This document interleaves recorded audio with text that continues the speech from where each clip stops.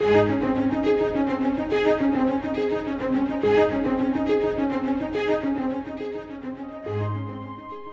world is full of confusion and perversion when it comes to the subject of love.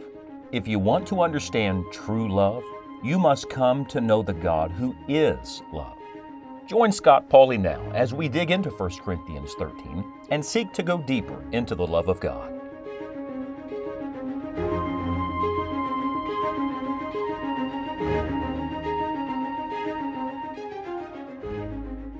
Whenever you find a list in the Bible, it's always very significant. Its order is significant because there's a logical progression, but there is a divine revelation or unveiling of truth in it.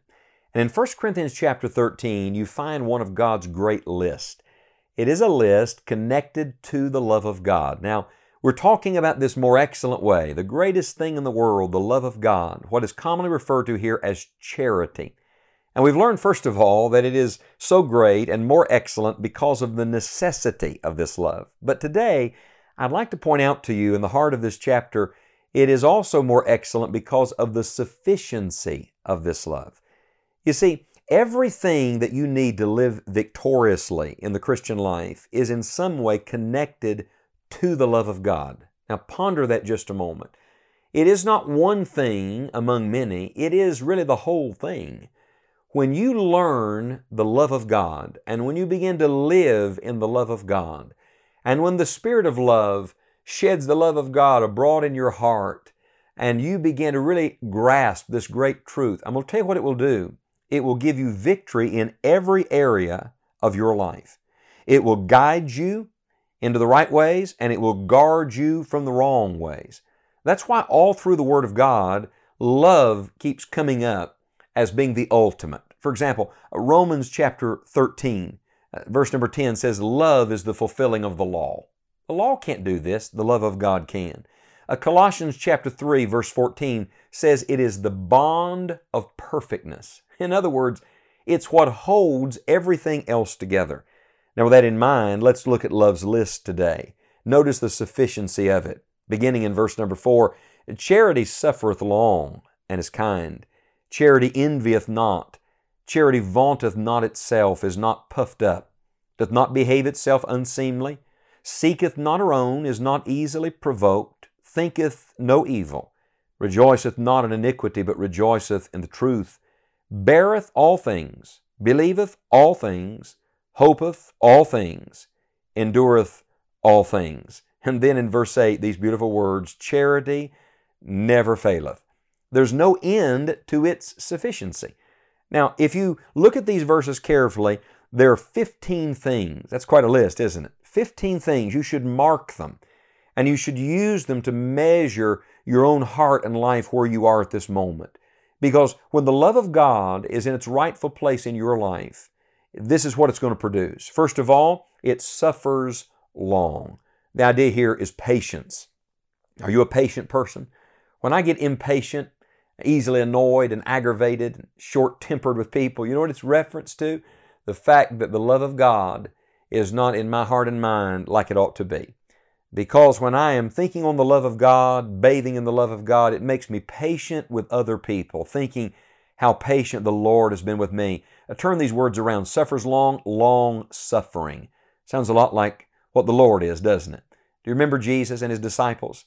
The Bible says, having loved His own, He loved them to the end. That's a picture of this charity that never faileth. Long suffering to the end. With Judas, who sold Him, and Peter, who denied Him, and Thomas, who would doubt Him, He loved them unto the end. Charity suffers long. Then the Bible says, and is kind. You see, some people are suffering, but in their suffering, they're not very kind. And so, what does the love of God do? It keeps you sweet. It helps you love in the little things. It helps you respond the right way instead of reacting and overreacting to other people. The love of God is kind. Then number 3, charity envieth not. The love of God does not envy.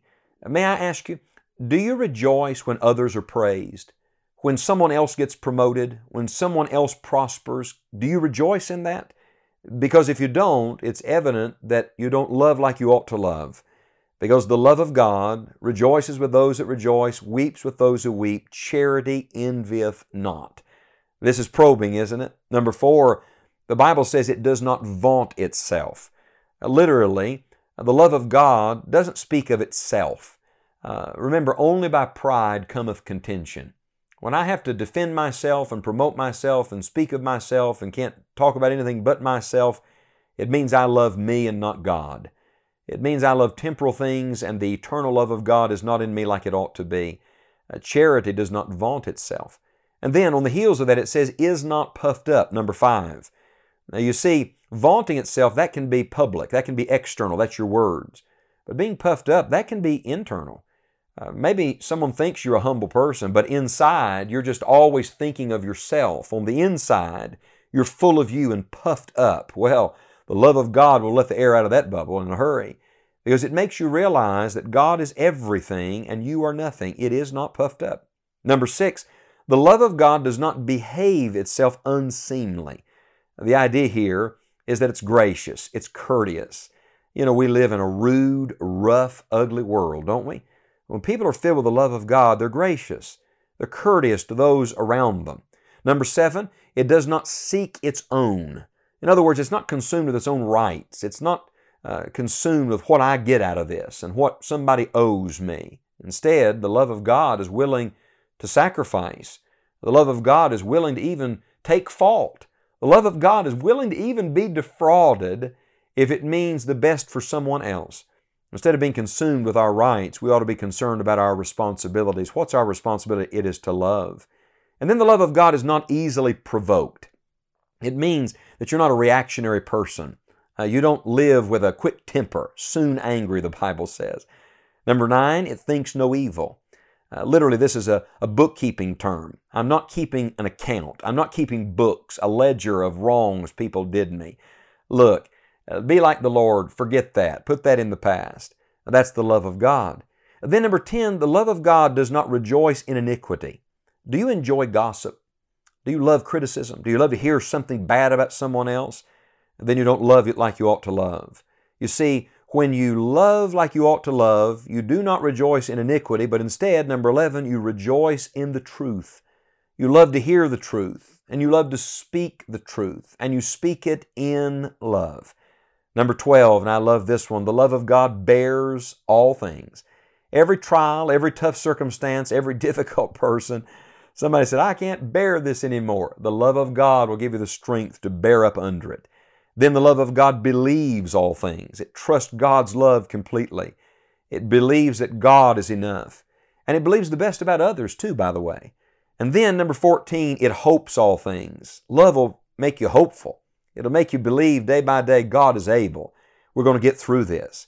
And then finally, number 15, it endures all things. Every insult, every injury, every loss. And by the way, you don't just endure it with resignation, like, well, this is my cross to bear. No, you do so with joy.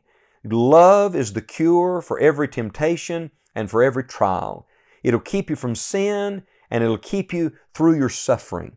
Love is not the opposite of hate. Love is the opposite of flesh. Life lived in the Spirit is a life lived in the love of God. Now that's why he repeats, beareth all things, believeth all things, hopeth all things, endureth all things. What is it? This is the sufficiency of the love of God. Whoever you are, wherever you are, and whatever you're dealing with today, ask the Lord to make the love of God a living reality in your life. It will be exactly what you need.